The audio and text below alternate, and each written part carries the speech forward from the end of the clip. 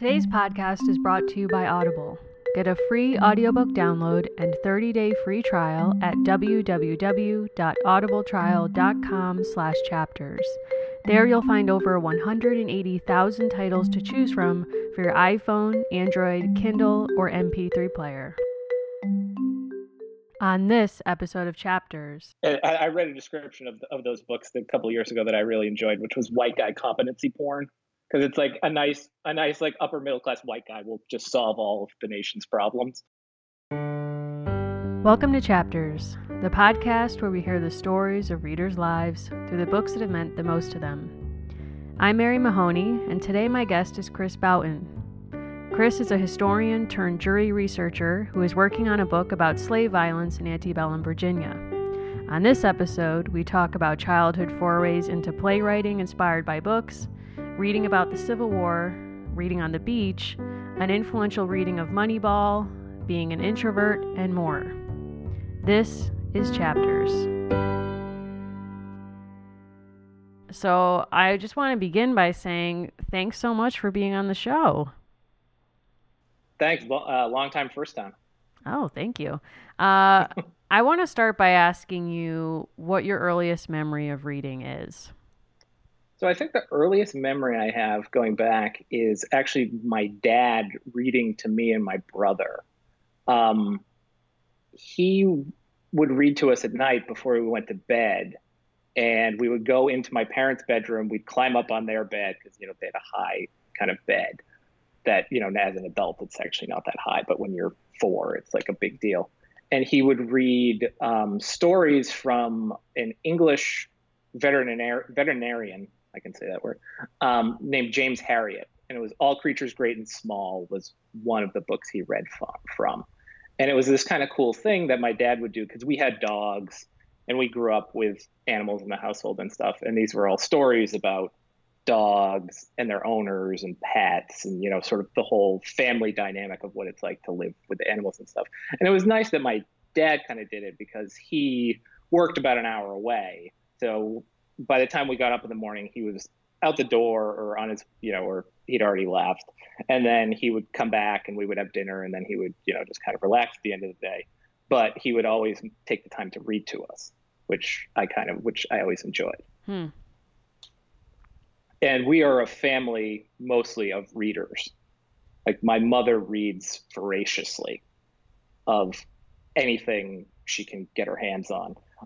She loves fiction especially, and she's almost always reading on, I think at one point she had a Kindle, a Nook, and she was reading on her iPad at the same time. I think she's condensed that down since then. My father reads as well, less voraciously than my mother, but still he reads quite a bit. So reading was always something that we just kind of did in the house, like at my house growing up. And it's interesting because in your memory of these early reading experiences, it seems like the thing you remember most is the connection with your dad, yeah. Not so much the substance of what you were being read. Yeah, I mean, I couldn't tell you any of the individual stories from All Creatures Great and Small that, long passed out of my memory. So what are the earliest things you remember either having read to you or reading yourself that actually did stay in your memory? What was some of the earliest things that really resonated with you? I remember we had these,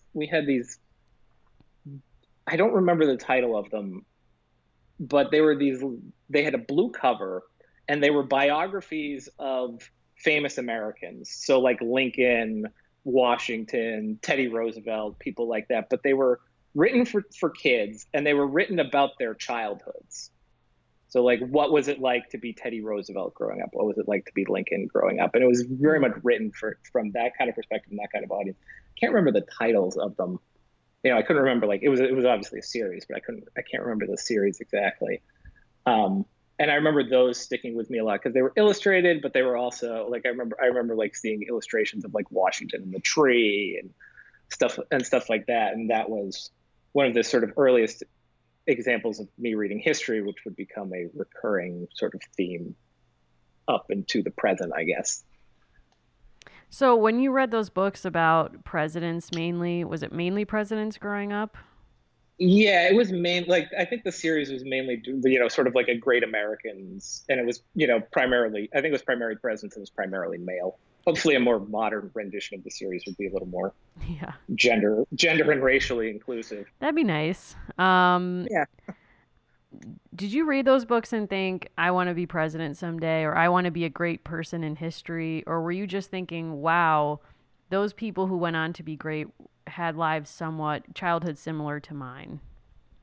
more of the second one than the first one. I think every kid at one point thinks like, oh, wouldn't it be great to be president? And then you grow up and realize that you kind of have to be a lunatic to want to be president of the United States because it's a crazy job.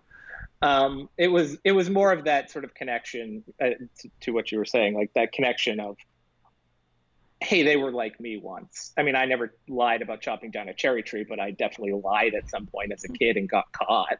We all did that. Well, speak for yourself, Chris. Oh, I'm sorry, you were perfect. Mm-hmm. Correct. Um, so you read these books. What are some of the first books that were really your books when you became a reader yourself? What are some of the first books that, when you think back now as an adult, were really important to different parts of your childhood?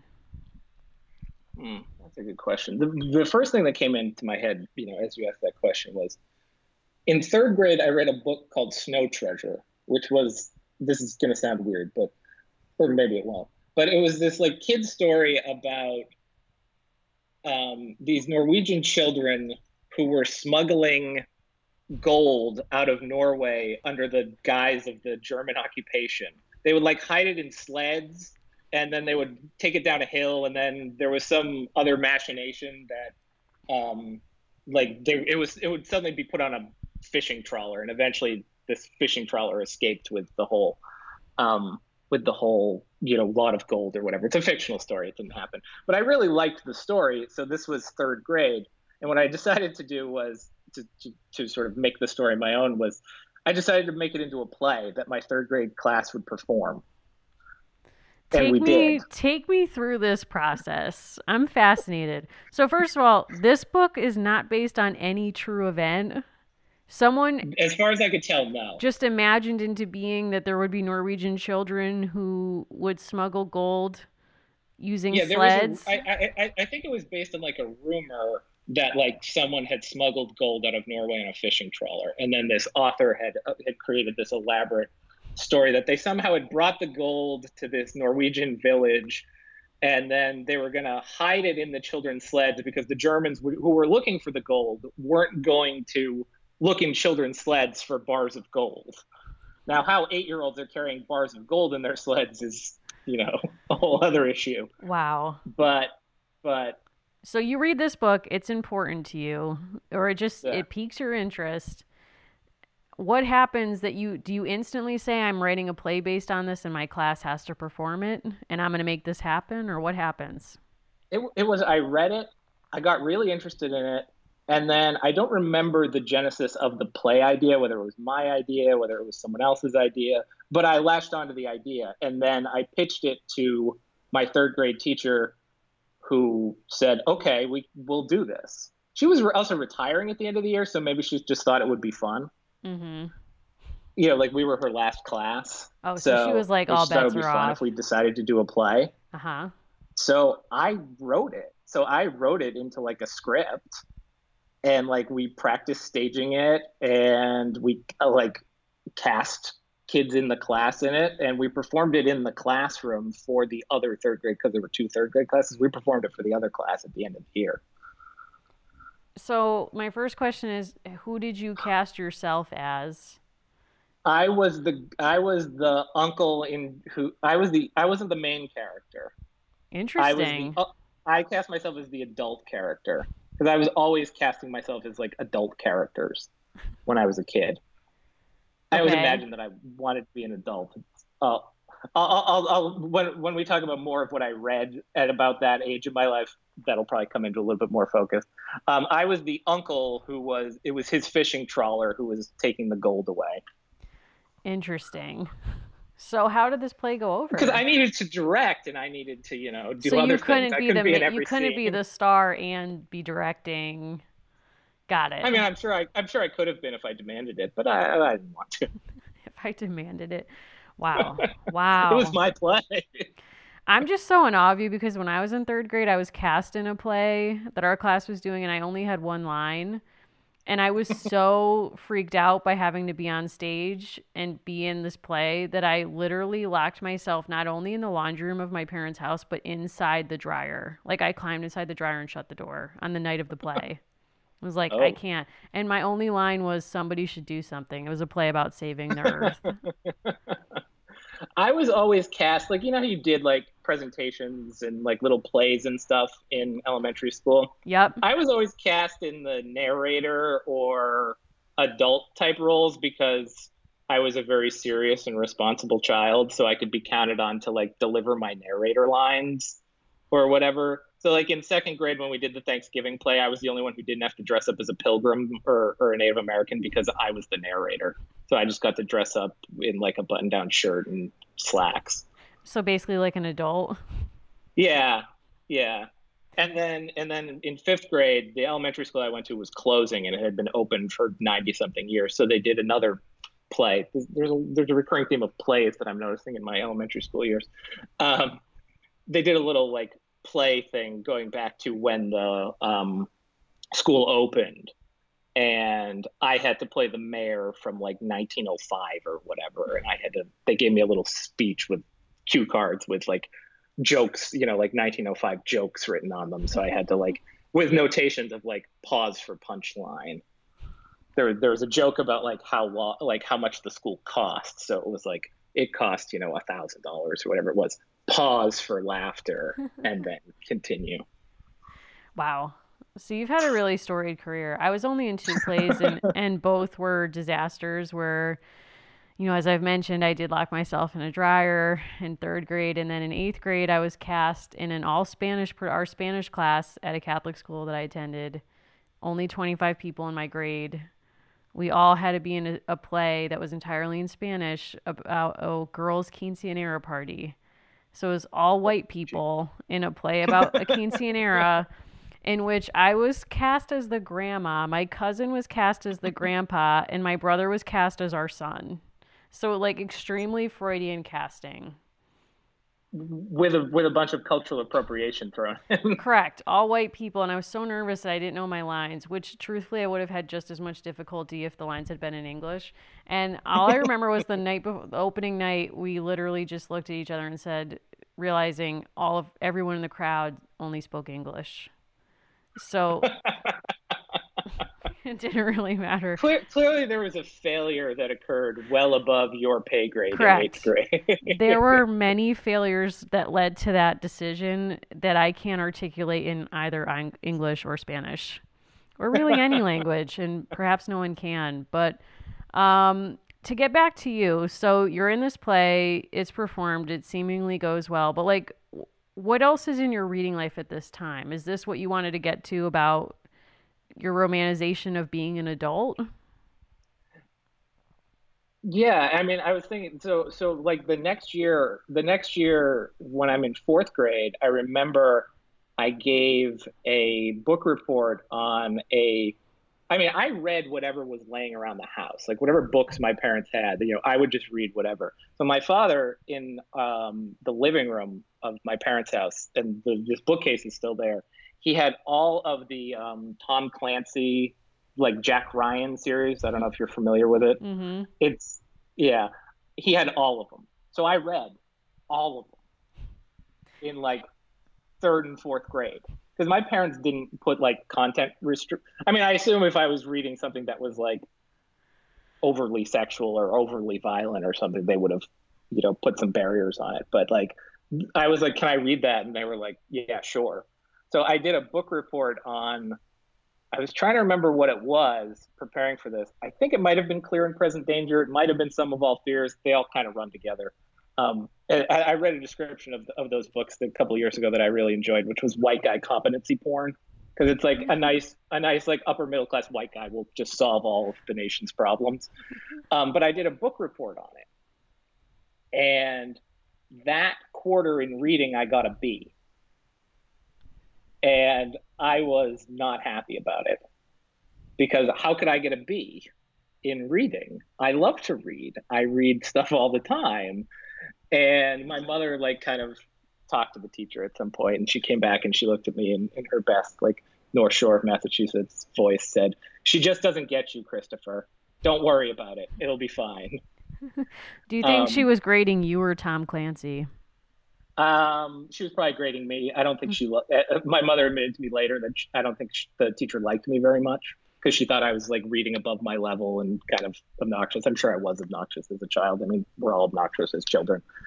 But I was enthusiastic, perhaps overly enthusiastic.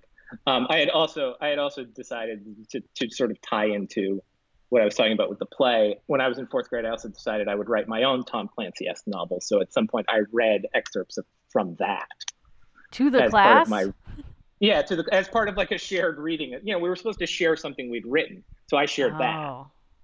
Yeah, Do that I you think have also any contributed to sense of the plot points of your Tom Clancy novel?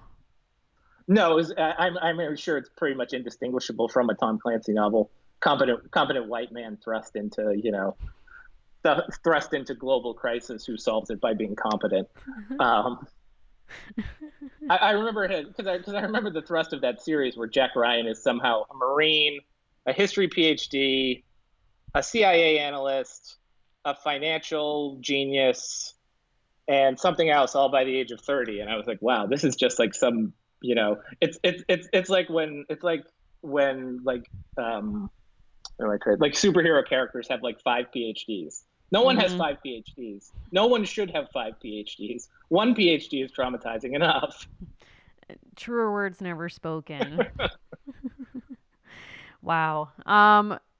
So you were someone who not only was an avid reader, but you were actively responding to what you read by putting things out there into the world, like your play, your Yeah. Tom Clancy novel. So I'm almost afraid to ask, but where does your reading life go next? Like I'm just so fascinated by where it's taking Yeah. you. Yeah. So after that, I think that's when I sort of took my turn into reading about the Civil War because that's like a thing a lot of young boys do. They read age appropriate books, and I remember I had a whole bunch of age appropriate books about the Civil War, and then it turned into like a hard right into like adult grown up histories of the Civil War, the Battle of Chancellorsville or the Battle of Gettysburg, and blah blah blah. Because there was a I think it was a TV movie that like Turner did in the early '90s, based on this book called The Killer Angels by Michael Shara. Um, I think I pronounced his name right. Um, and that was another book that was just kind of lying around the house. And I had read that, and then I saw the movie. So that sort of actually that's how I got into the Civil War. The book was in the house, and then I saw like the TV movie, which starred like Jeff Daniels and Martin Sheen, and my father had a copy of it on VHS, so I watched it quite a bit back then. So much so that he had to make a separate copy on VHS, so I would stop using his copy. We also had to do that with Star Wars because my brother and I were watching Star Wars so much that he took the three individual um, tapes of each movie and put it on like one when you could buy those like super long VHS tapes that ran for like 8 hours or whatever. Uh He huh. just took all the Star Wars movies and put them on one tape and said, "Go now. You can watch it whenever you want. So stop using my copies." So what got you into the Civil War? How did you start reading about it?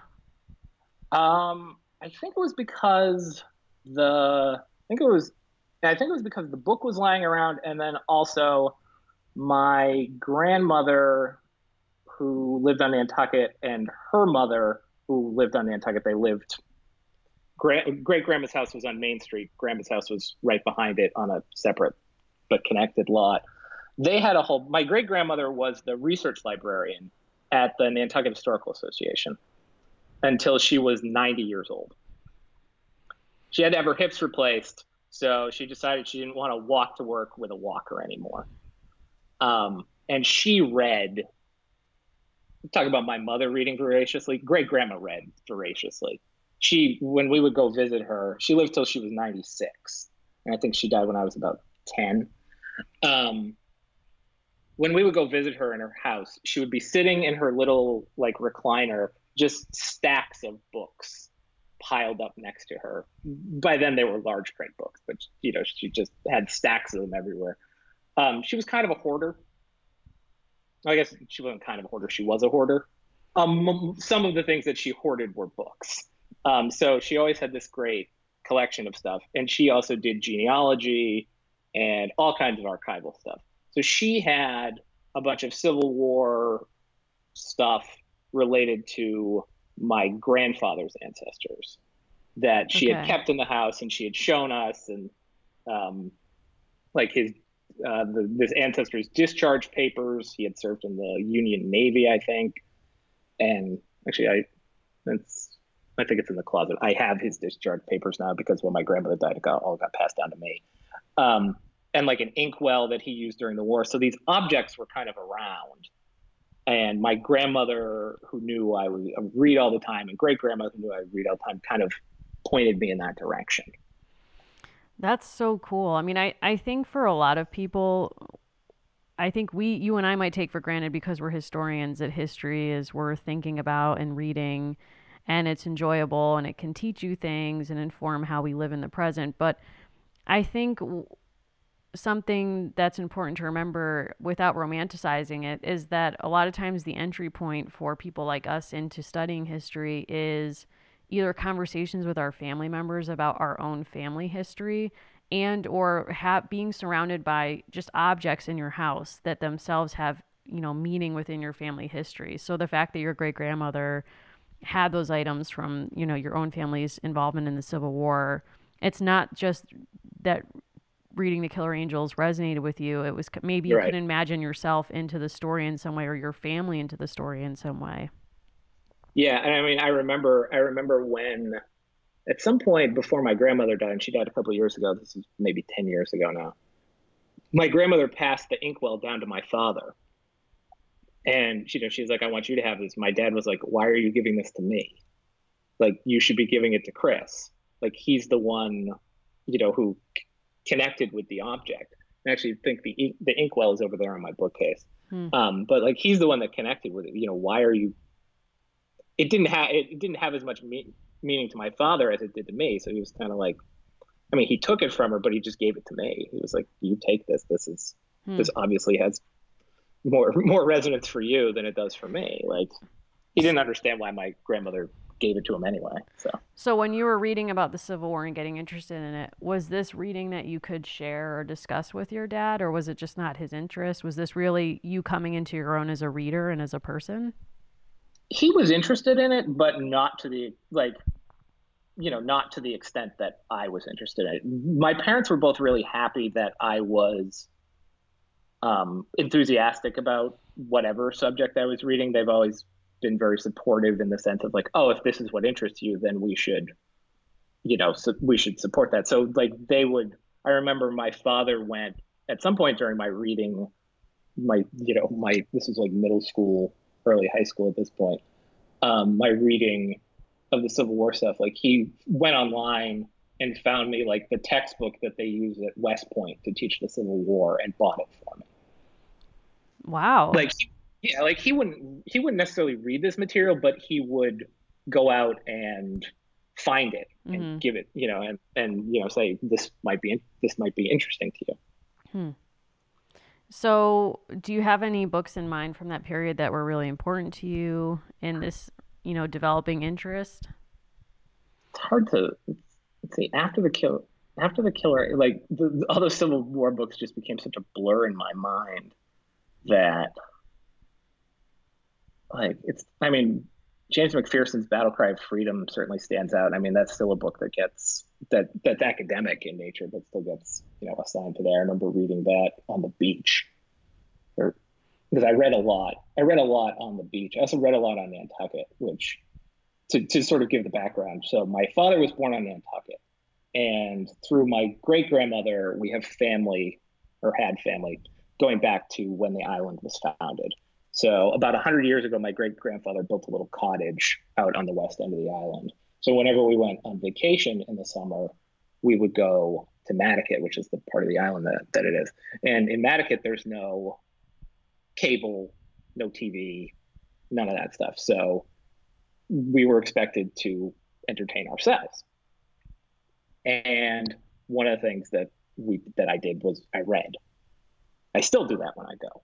When I go up in about a month or so, I've got books that I've been piling up, and I have more books that I need to get, that I'm going to get, because I just read voraciously on the island. Because it's something, it's what you do. You go to the beach, you read. You stay at the cottage, you read.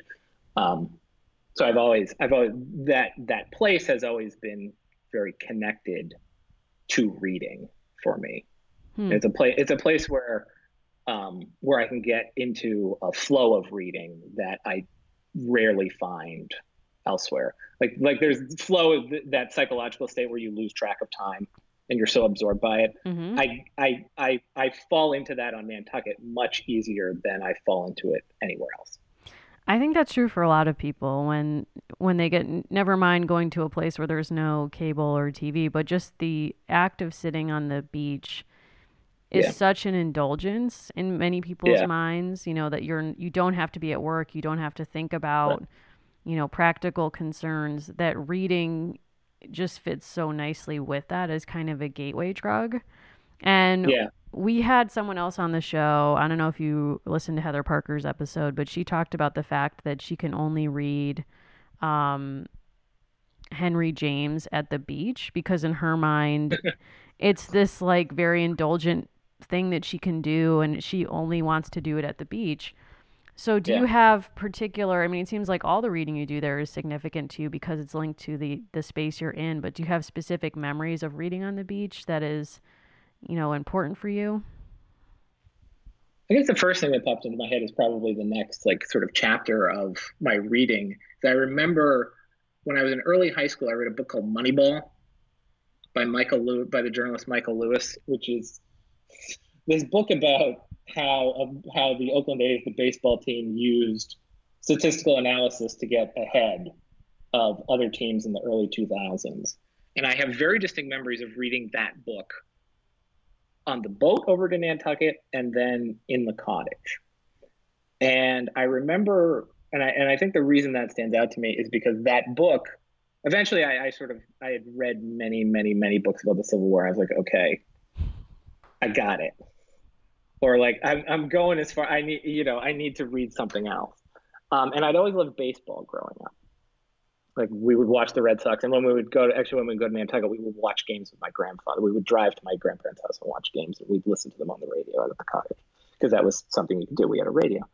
And I remember reading that book and being like, oh, this is the thinking man's approach to the game. Because I'd watch games and I'd listen to commentators and I read the sports page in the Globe when I was a kid. And it would always be the same, oh, well, you got to bunt in this situation and you got to do this and you got to do that. And it was, well, maybe what Moneyball opened the sort of floodgates for me was, well, why do we do that? Do we do it just because it's the tradition? And that's what people were doing in the 20s and the teens and the 30s when they were playing baseball? Well, the game's different. Maybe how we approach it should be different. So it was this introduction to this different way of thinking is the way I kind of think about it. It's taking the critical thinking approach and applying it to sports. And that really appealed to me. Had you read books about baseball before? Because when I think about baseball books are another genre that I really love, and I love baseball movies. And a lot of baseball movies and books kind of tread on narrating the experience of playing and a kind of knowledge that comes from experience and not this kind of critical view kind of from above of the system. And also nostalgia and the emotion of playing the game. So did any of those kind of narratives of baseball appeal to you? Or is this kind of the only kind of baseball story that really resonates with you, a kind of critical analysis? I'd read some W.P. Kinsella. I think I'm pronouncing his last name right. The Iowa Baseball Confederacy. I think I'm remembering that title correctly. He's also the guy who wrote what became Field of Dreams. And I had read other sort of, Red Sox centric stories. And I remember because I read Moneyball, because Moneyball came out in 2003. I remember that year or the year before, I'd gotten this big book with like lush photography and stuff called Red Sox Century. And it was like 100 years of Red Sox baseball. And it was all the stories about the players and all the stories about the seasons and stuff. And I had been really interested in that. And I remember I had a smaller book that was like about the history of the Red Sox, but it was geared towards younger kids. And I think it must have been in elementary school when I read that book. And it had a photo of Johnny Pesky, who was a shortstop for the Red Sox in the 40s. And his son had worked with my mother when my mother worked at the Salem News, which was the local newspaper. So mom asked the son to get Johnny Pesky to autograph it for me. So I had this like full page photo autographed by Johnny Pesky. And it was very much in that same, like, here's the story of the team in the 30s. Here's what it was like to play, stuff like that. And I read those stories. And I think what happens to me after a while is like, I read enough of those stories and then I'm like, okay, I kind of get it. What's another way to tell that story? And then Moneyball gets published and I'm like, oh, this is a different way to look at it. That's interesting. And I was always, and like that critical thinking way of approaching things was always kind of like, that's kind of how I approach things in general, even at that age, because I mean, looking back on it, and I'll sort of talk about this when we get to it chronologically, but like, I didn't know what it was called then, but I'm an introvert. So I didn't have a ton of friends. I wasn't super social. I read a lot. And that was the thing that kind of made me stand out, was how much I read. And, I was like a smart kid and stuff like that. So this other way to approach it was appealing to me.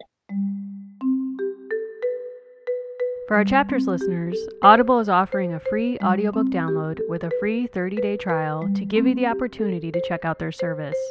If you visit audible.com and sign up for a free 30-day trial, you can download an audiobook for free. Why not check out any of the Jack Ryan series by Tom Clancy? Who knows? Maybe you'll too be inspired to write your own adaptation. To download your free audiobook today, go to audibletrial.com/chapters. Again, that's audibletrial.com/chapters for your free audiobook. Now let's get back to the show. What kind of kid were you in school growing up, and how did that shape what reading meant to you and what kind of reading you did? Oh, I was the total over enthusiastic, like teacher's pet type. I got A's or, A's and B, all that, that's why the B in reading was especially appealing. It's like, I mean, I would get B's in like handwriting and, stuff like that. But I was, the B in reading was just, yeah, how did I do that? Yeah. How did I do that? That's not what I'm supposed to get. I was always shy, and I was kind of introverted. I would only ever have like a couple of close friends. But, and like any kid, your friends come and go and stuff like that, but the books were always there. Mm-hmm. Did you feel like an outsider? If I felt like an outsider, I certainly didn't feel like I fit in with my peers. I was also a year older than my peers, than the kids in my grade. Before I went to, and this I know shaped my social interactions. Before I went to kindergarten, I did a year of pre-K, because when I was in whatever before kindergarten, they observed me socially and found that I only ever kind of played alone or with like one other kid. And the people who ran it were concerned that I wasn't socially developing enough. So they recommended that I stay back a year, which my parents did. So I did a year of pre-K, and then I went to kindergarten. So then I wound up being a year older than everybody else, which at times was not a thing. And then, when you get to middle school and stuff like that, it becomes a thing. So I was always cognizant of the fact that I was a year older than everybody else.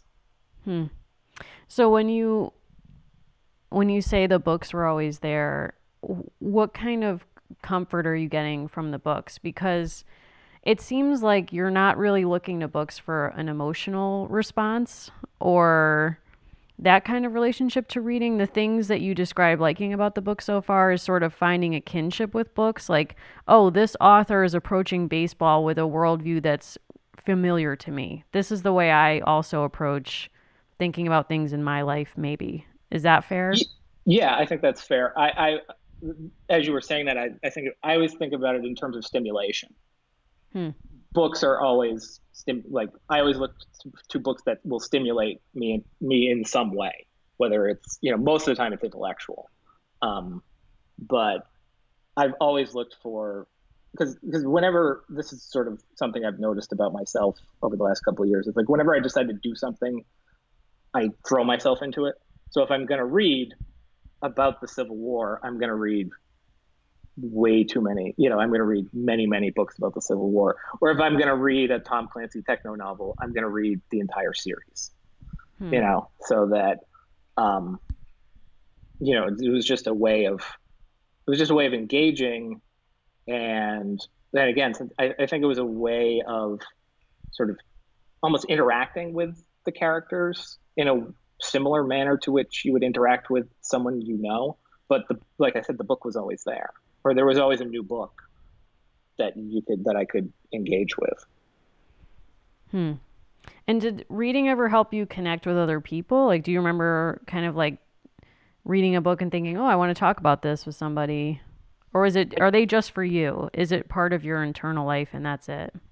um I would often look for people who would be reading what I would be reading, but a lot of I've learned I have kind of a wide array of tastes, and especially at that age, if we go back to when I was in high school, nobody else in my grade was really reading Moneyball. So I would certainly try to talk about it, because one of the things I do love about reading is sharing what I've learned. Like if you ask Casey, my wife, what I'm reading, she can pretty easily tell you because I'll have talked to her about it or she'll have asked me about it. And I have no problem trying to share. It's just that after a while, I kind of cut back on, when I was younger, I just sort of cut back on sharing about it because I wasn't really finding anyone who was doing it. So I was like, oh, okay, Right. well, we don't have to Yeah. talk about that. We'll talk about something else. So did books kind of like not your secret life in high school, but sort of your like intellectual, I don't know, I mean, a way to kind of a resource for you at a time when maybe socially you weren't finding other kids who were into the things you were into? Oh yeah, it was a huge resource for me because like I've never had a problem like on a Friday night, even in high school, being like, I'm gonna read. Mm-hmm. Like that was never a problem. Like I never felt. At some point, I did feel awkward about it, but after a while, I was like, why? I like it. Mm-hmm. Who cares? Like Yeah, I mean if I want it's to read, weird. Like being an introvert has gotten such a bad rap yeah, in oh, popular culture, although now it's sort of like I'm seeing more articles that are kind of yeah, reclaiming like I'm an introvert or I'm an extrovert slash introvert, which is a combo I don't fully understand still. But yeah, yeah. You can't be both. I think they can exist on a spectrum, but not like so I read a book about introversion actually a little bit after I finished my PhD a couple of years ago, um, called Quiet by Susan Cain, which I would highly recommend if you are an introvert or think you are an introvert, because the book is a really nice deep dive into the culture that surrounds extroversion, why we value extroversion so much, and also the scientific research into introversion hmm. and what sort of the background of that, and also like why we risk losing something by not valuing the contributions of introverts, because it turns out most of the extrovert ideals that we aspire to, like being bold and being the first person to talk and being the loudest, well, those people don't actually have the best ideas nor are they particularly the smartest people in the world. It's just that the way our brains are wired is we think that's the way that it is. And if Hmm. you look at the skills that introverts cultivate, those actually lead to better decision making or as good decision making. It's not that extroverts don't make good decisions; they do, but it's just the values of extroversion are certainly well overstated. That's really interesting. I'm Yeah, definitely going to check that book out. yeah, I would recommend that book. It's really good. When I first encountered it, it kind of the first context in which I read about it was like, oh, this is a great self-help book, and I was like, I don't want a self-help book. Like, and then I read it, I was like, oh, this is not self-help at all. The author is a woman who was I think she was a lawyer who negotiated like contracts and like high-end contract law and stuff like that. And then she just got interested in she's an introvert, and she just got interested in learning more about herself. So she just read the academic literature and read histories and read sociological stuff. I recommend it. Yeah, it sounds cool. Okay, so we left off with you in high school. What are some books that were defining for you at that period in time? Let's see. Moneyball. So after Moneyball, okay. So Moneyball was like. I suppose I should throw in the fact that I also wrote a novel based on after reading Moneyball. A baseball novel? Yeah, it was about it. It had a very brief shelf life because it was about the general manager of the Boston Red Sox and how he won the World Series for the first time. And then, of course, like a year and a half after Moneyball came out, happened. Yeah, that happened. So the sort of hook of the book disappeared, and it was basically, and like again with the Tom Clancy thing, the novel was definitely better than the one I wrote in fourth grade, but it was still very sort of derivative. I think my father still has a copy of it somewhere, which I don't know that I ever want to look at it again. I'm trying to think of what of the other big stuff I read. I read a lot of like political stuff in like my junior and senior year of high school because I had a really great AP US history teacher who encouraged that. And he made, like, as part of the class, he made us read like All the President's Men and what's the book about the Helter Skelter? Mm-hmm. Book of Manson. And there's a couple others that I'm not remembering right now. But he gave me, actually, this is sort of a funny story. He gave me a biography of Tip O'Neill that I remember reading.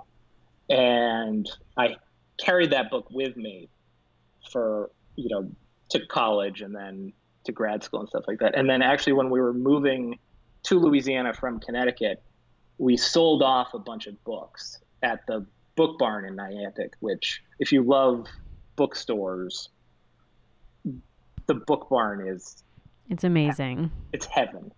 I mean, it's a good used bookstore when they have multiple cats wandering. Oh yeah. I was just gonna say, yep, come for the cats and the books. And like, so we sold, and that's where I sold off most of my Civil War collection because by then my dad had been like, "You have to get these out of my house. You have to take them," and I was like, "Yeah, I don't really want to move these to Louisiana." Like, so we sold a bunch of them. We sold a bunch of them off, and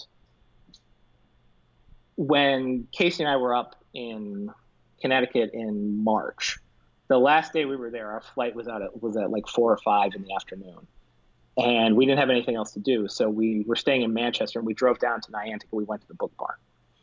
And my favorite part of the Book Barn is the main barn, but downstairs.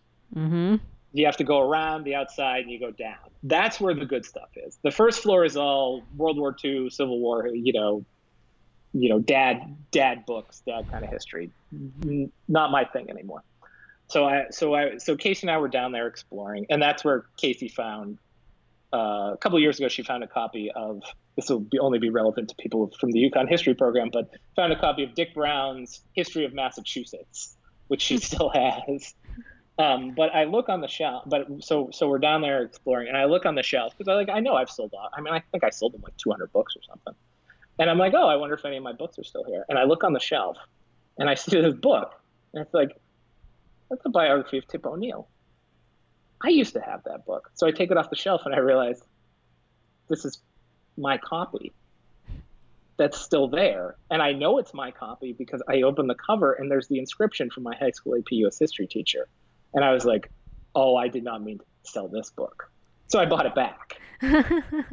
I just figure like I let them rent it. I paid them to hold on Yeah, for a little while is the way. they Like stored once it I for you. Yeah, Yeah. exactly. Because once I saw it and I showed it to Casey, I was like, oh, I cannot. Like I didn't want to get rid of it. I felt bad that I had sold it away anyway because I didn't want to because this teacher meant a lot to me. And then once I saw it, I was like, I gotta take it back. Like I can't risk it. It's on my bookshelf now over there. So I read a bunch of that stuff in like late high school. Where's the next significant phase in your reading life? What That are was the next, college. yeah, what happened?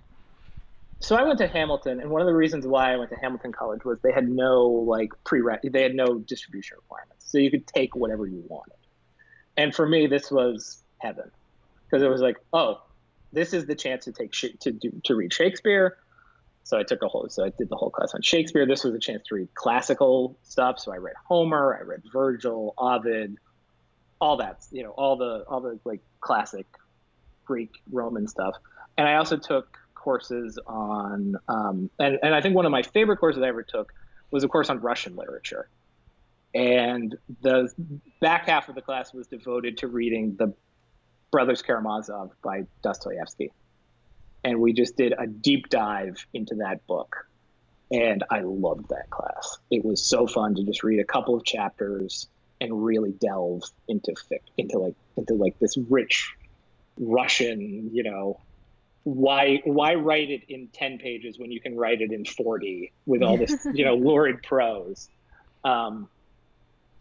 And that class I just love. And we had to do like reading responses to it, and we just got so deep into it. And I reread The Brothers K a couple of years ago on Nantucket, and it was great because I still had my notes that I wrote in my copy of the book, so I could be like, oh yeah, Aloysia really does just ping pong between every character, and he really has no independent thought of his own. Oh, okay, that makes reading it again a little bit easier or a little bit more enjoyable, just because like now I'm Huh. benefiting from my own observations.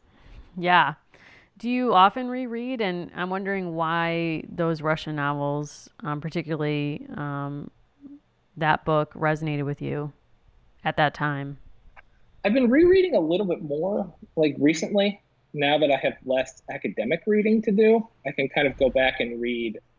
Um, I reread fiction more than I reread nonfiction because I think you kind of change your approach to. I mean, this is true of nonfiction too, but I think more so for me, like your life experiences inform every time you read. Mm-hmm. I guess every time you read in general, but every time I read the Brothers K or whatever. So you can go back and you can approach it from a slightly different angle where, you know, when I read it in college, I was like 20 and didn't know much about the world. And, these crazy Russians are running around and they're consumed by their passions and consumed by, their one emotional state. And then, when I revisited it, I was probably like 29 or 30. And I was like, oh, okay, I can kind of understand these emotional states more now that I've lived 50% more of my life than I had when I read it the first time. Hmm. Yeah. What else? What else resonated with you in that time? So you're reading like all these classics Yeah. and I different loved canons. I loved the Iliad. Like and this became a sort of recur the because when I read it, I was like, oh, this is like where all of these themes of honor and masculinity and virtue and what is how do we define what is a man in Western civilization.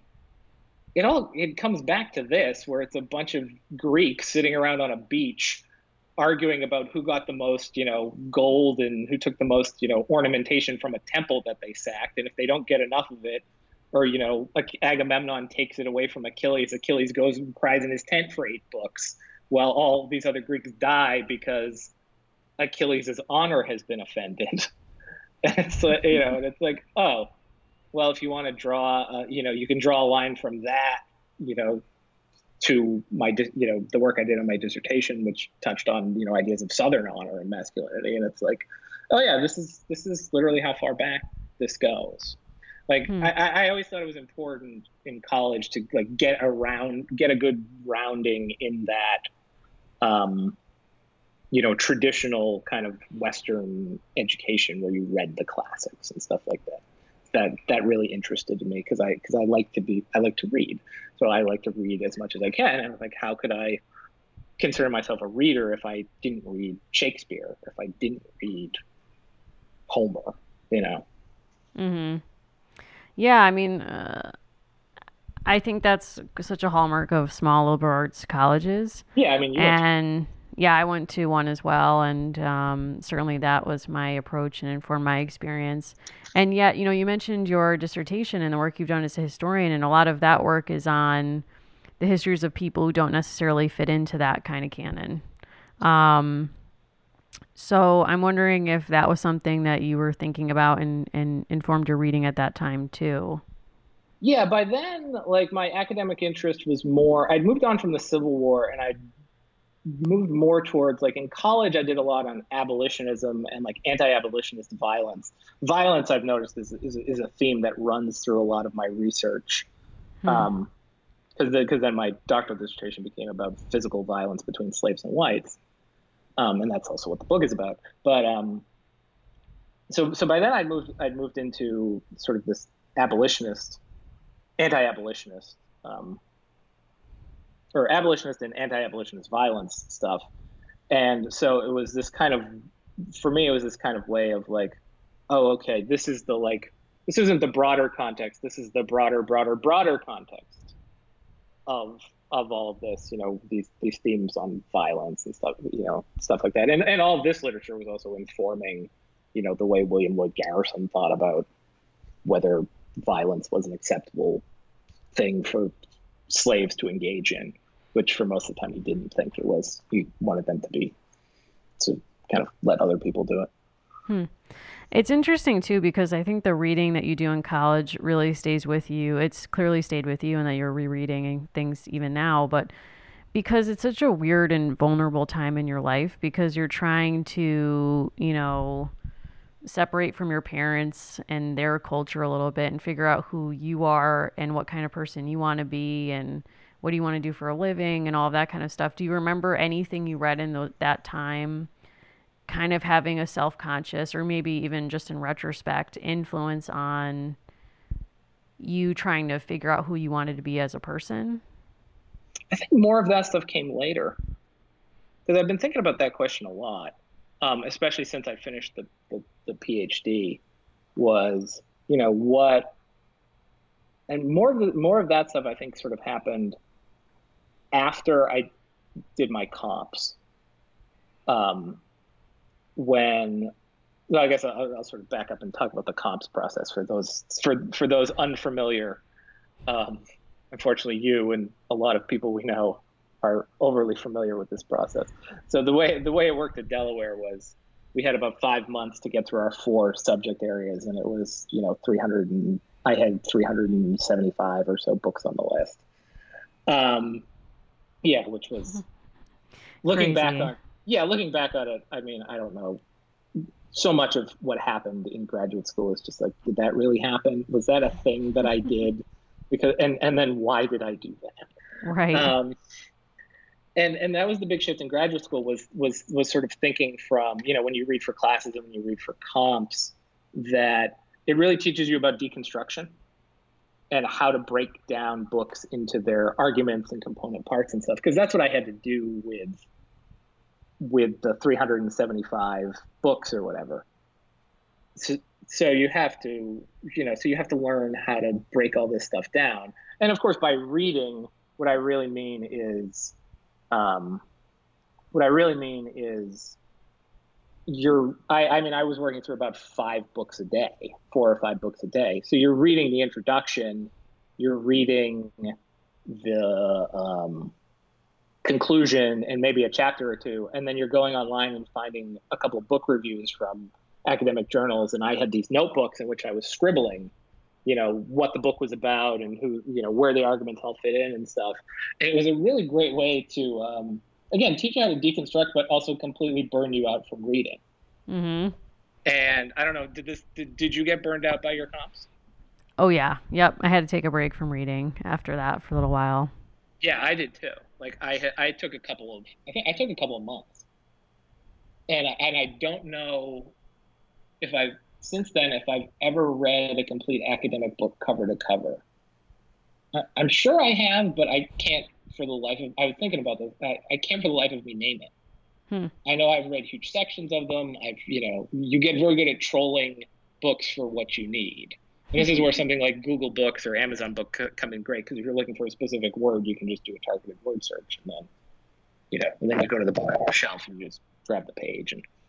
And but like so that process just kind of like broke me for a while from reading, and then I got back into reading a couple months later, but it was through fiction, which I don't think I've talked a lot of. Well, I guess I talked about like with the Tom Clancy stuff when I was younger, but a lot of the reading I did, sort of high school, college was nonfiction.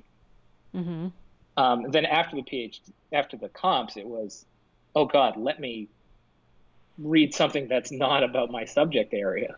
I Mm-hmm. see you not, I see you nodding your Oh head. yeah. That's something I you did. totally get it. Yep.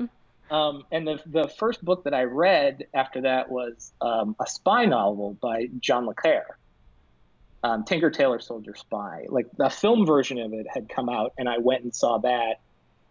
I think it was like right after I finished my oral exams for my comps because I needed to like unwind or whatever in case, and I went and saw it, and I was like, oh, this is really interesting. There's a book. I'll go read the book, and I loved the book. Hmm. The book is about the hunt for a mole inside British intelligence in the 70s. John le Carre is a former British intelligence operative who well, he still writes novels. I actually just finished reading his latest novel last night. And I loved it. It was the like le Carre is the anti James Bond type of spy stuff. It's all about the moral ambiguities and the gray areas, and all these spies are just like bureaucrats who are, overweight and, just playing intellectual games with one another. And it's not like all the action is internal. Hmm. It's just all about like the morality of what they're doing and, are they doing the right thing and stuff like that. And that at that time really appealed to me, and I still find it interesting. So that was sort of the first novel that I read after that. And then I probably read half a dozen or so of his books since then, since most of his books are about the Cold War, because that's when he was writing. Since the end of the Cold War, he's written on other stuff too. But that was the thing that kind of turned. That's what kind of got me back into reading after the comps, because, again, comps is just, if you somehow survive it and still can come back to loving reading after it, I think that says, Yeah, very much so. I mean, you went through the same thing, like, and any of us who have done that absurd thing in the humanities, you have to love reading to survive the comps process. I think you have to love reading to, like you have to love it while it's going on. Mm-hmm. To get through, and then you have to love it at the end because you have to kind of rediscover it, because it's been so you've been so brutalized by it, I guess is the way I would put it. But you were saying before that it's interesting because that process for me transformed my interest as a reader or brought other things to the fore. Like I never stopped reading for fun while I was reading for comps. I just stopped reading. I started reading poetry more, and I started to get more into fiction and memoir and things that were absolutely not anything related to what I was doing in my comps prep. Yeah. But you were saying before that when you were turned to books to kind of as like a plane to think about yourself and your life and what kind of person you wanted to be, that happened for you after your comps or after grad school. So I'm wondering. Yeah, that happened sort of like the last couple of years of grad school, and then like right around the time I was like after I finished. So I started reading, this is probably 3 or 4 years ago now. So as I was, I think by then I'd probably done most of the dissertation research, and I was in the writing phase. So you're always writing and researching and revising because that's the nature of getting a PhD in this stupid field that we have PhDs in. I started reading, I became interested, and it was just in my like casual reading of like authors and stuff on the internet. I became very interested in decision making. And this was tangentially related to my research because my research was about why do slaves decide to resist? So why do they make that decision? But I also just became more interested in the subject in general. And I was introduced to this book by an Israeli psychologist named Daniel Kahneman called Thinking Fast and Slow, which, again, like with Susan Cain's book, I'd highly recommend Kahneman's book, because it's basically about this research that he and this other Israeli psychologist named Amos Tversky did back in the 60s, 70s, and 80s about human decision-making and the biases we have that influence our decision-making. Like, why do we make decisions that run counter to what we know we want to do or that is good for us? Or just, why do we have gaps in our logic? Like, to take so they researched and discovered all these biases that influence human thinking. Like, I'll give an example. It's called the availability bias. If I ask you which one do you think happens more often, people committing suicide with a gun or people getting murdered with a gun, generally the answer that people come up with is people getting murdered with a gun, because we can immediately think of an example. Oh, I just saw a story about that on Dateline or on ID or on the news or whatever. It's actually the other way around. It's about 2 to 1. The ratio is about 2 to 1. 2 suicides for every one, 2 suicides with a gun versus every 1 murder with a gun. But it was just about sort of all this decision making and stuff. And I was like, and then I began to notice it in my own like thinking and decision making. And I was like, oh, okay, well, this is something I want to be aware of.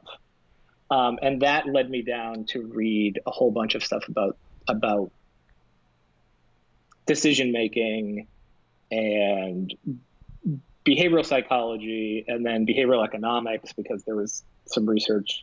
I read a whole bunch of research on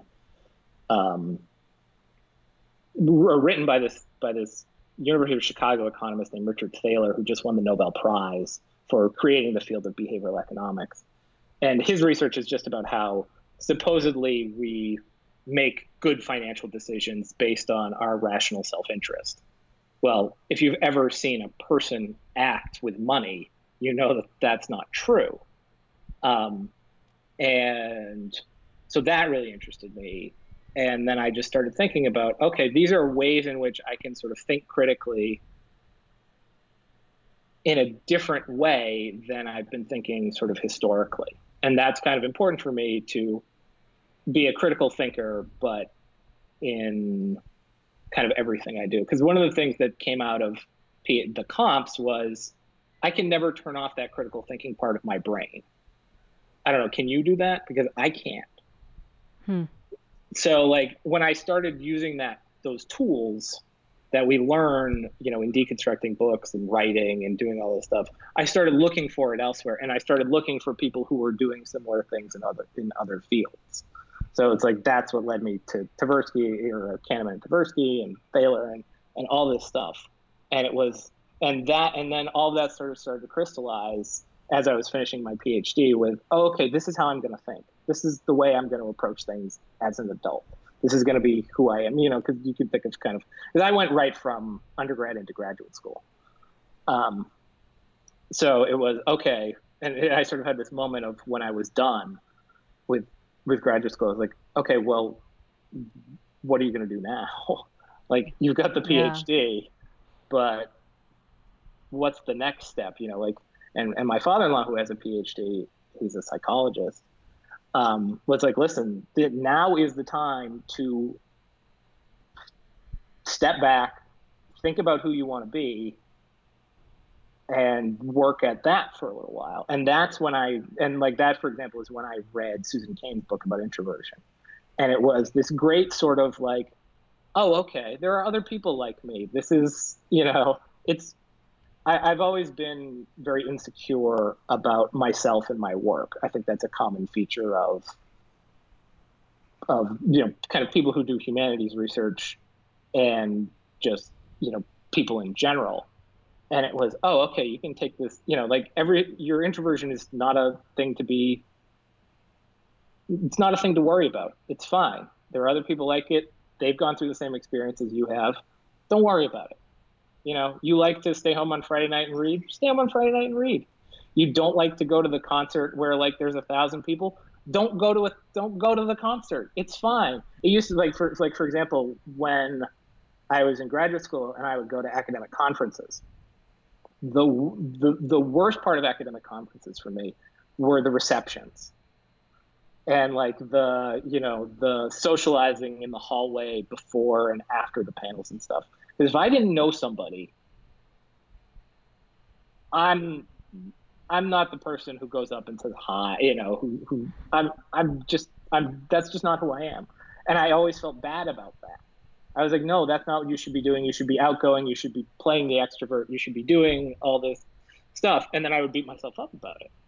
And then I read Kane's book and I was like, oh no, plenty of people like this. Don't worry about it. You live in a society where, these extrovert ideals are valued and blah, blah, blah. Introverts have, all this stuff too. And I was like, oh, okay, I'm good. Now it's like, oh yeah, I don't want to do that. Nope, I don't feel bad about it. Like we were, Casey and I were out, I think this must have been last week, and with one of her colleagues from work, and he was making fun of me a little bit for like, as it was some interest it was either sabermetrics, which is the Moneyball stuff, or something else. I can't remember what it is now. And he's like giving me a hard time about it. And it used to be like, oh, I would really take that personally. I would really get upset about it, blah, blah, blah. Now I'm like, that's my interest. I like it.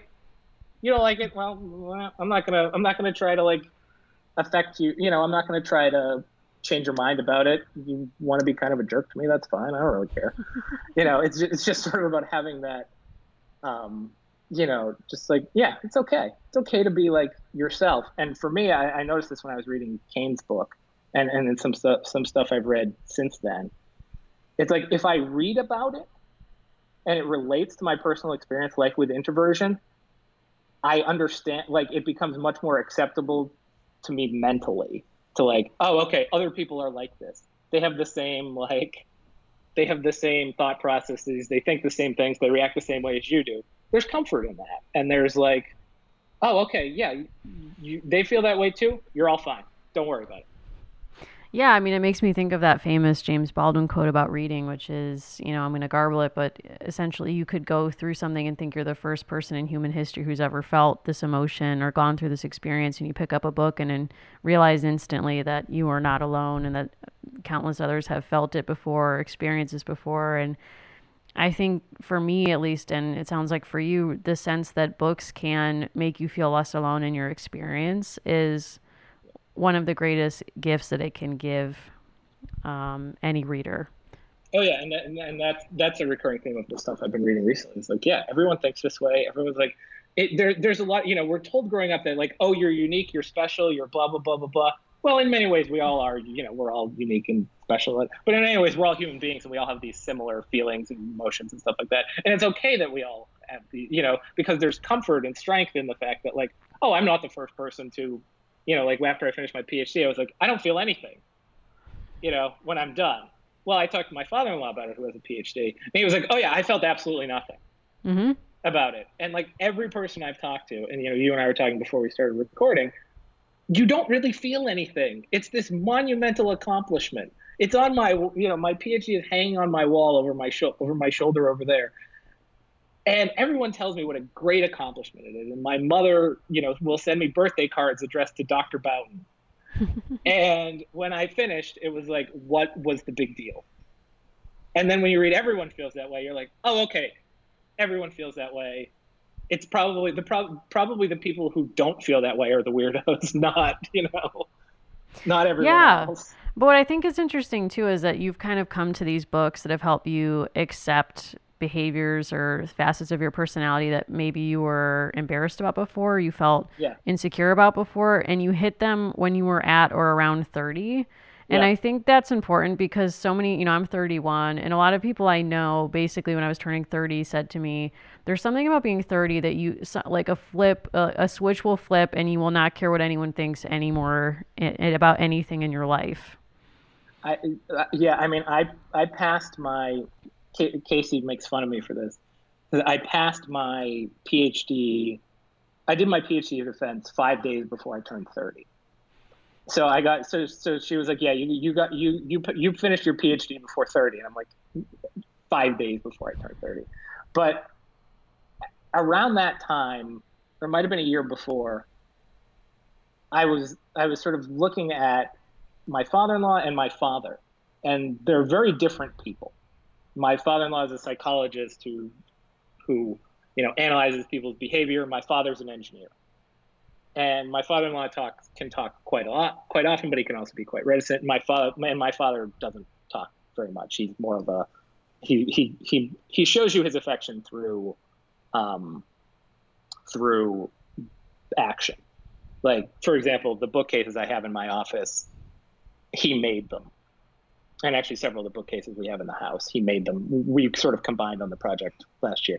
But I was thinking about, like, these two figures in my life don't care what all these people think of them. They're very comfortable in themselves. So I asked Casey. I was like, when did your father reach the point where he stopped like caring about other people's opinions? And she was like, oh, it was a long time ago, but there was a time when he was very concerned about all that stuff, and then it just kind of happens, and you don't worry about it anymore. And it's like, I mean, to a certain extent, I still do worry about it, like, but much less than I used to, because like I can't change how people react to what I like and what I read, and you know what, I like what I read.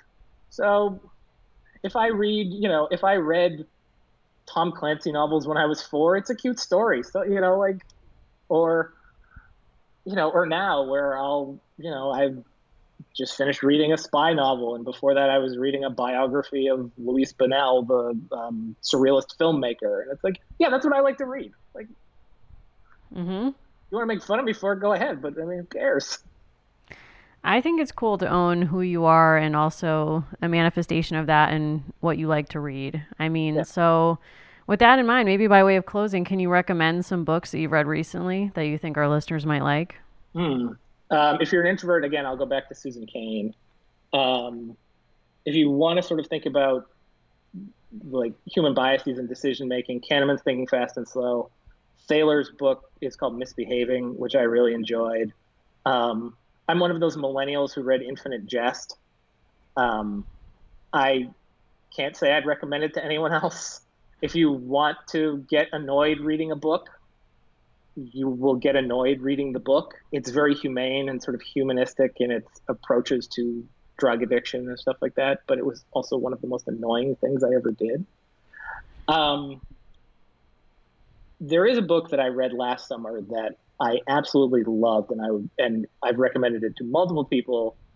It's called Strangers in Their Own Land.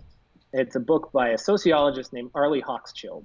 Her husband is Adam Hochschild, who wrote, among other history books, King Leopold's Ghost, which is one of the best history books I've ever read. And it's written by someone who does not have a PhD in history. Have you read King Leopold's Ghost? I don't think so. But I would highly recommend it. It's about the Belgian exploitation of the Congo in Africa. So, it's not a cheery subject, obviously, but it's just this wonderfully written book. But but Adam Hochschild's wife, Arlie Hochschild, is a sociologist at UC Berkeley, and she did pioneering work into the emotional labor especially performed by women and like flight attendants and waitresses, the service classes type stuff in the 70s and 80s and into the 90s. They're quite the academic couple. But she wrote this book called Strangers in Their Own Land, where she spent about 4 years embedded with the Louisiana Tea Party.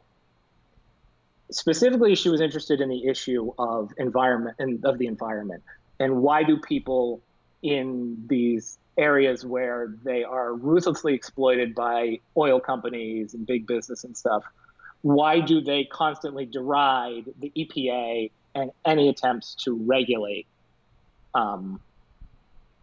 these industries? She calls this the great paradox. And the book, and the book ends right around the rise of Trump as a presidential candidate. So it's inadvertently very insightful into the rise of Trump in the Republican Party. But she does great work, not like looking at demographics or stuff like that, but the emotional side of the story. What emotionally do these people latch onto when they decry environmental regulation and stuff like that? And she calls this the deep story, and then eventually it helps explain why they latch onto Trump. And it's basically about like the decline of the American dream amongst these middle to lower middle class whites in the deep South. And it's just really compassionate. It's really critical yet compassionate. And she talks about the ways in which they view race, in which they view the environment, in which they view a whole sort of host of stuff. That was on Strangers in Our Own Land was on the list of the New York Times 6 books that explain Trump. I read all 6 of them. Most of those books are not good or worth your time. That one is. That's a great recommendation. You've given me so many books I need to check out now. I will not have enough time, but I'm going to have to make the time for all these books. Well, thank you so much. This was wonderful. Thanks for being on the show. Thanks for having me. This was super fun.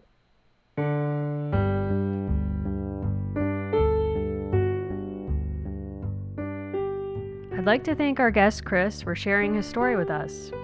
I'd also like to thank our producer, Taylor, for all of her help. You can find us on Twitter at ChaptersPod.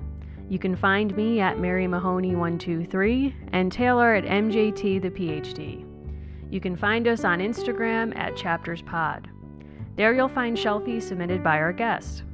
We're redesigning our website at the moment, but be sure to follow our page on Facebook, and there you can get updates on the show and join conversations about each episode with other listeners.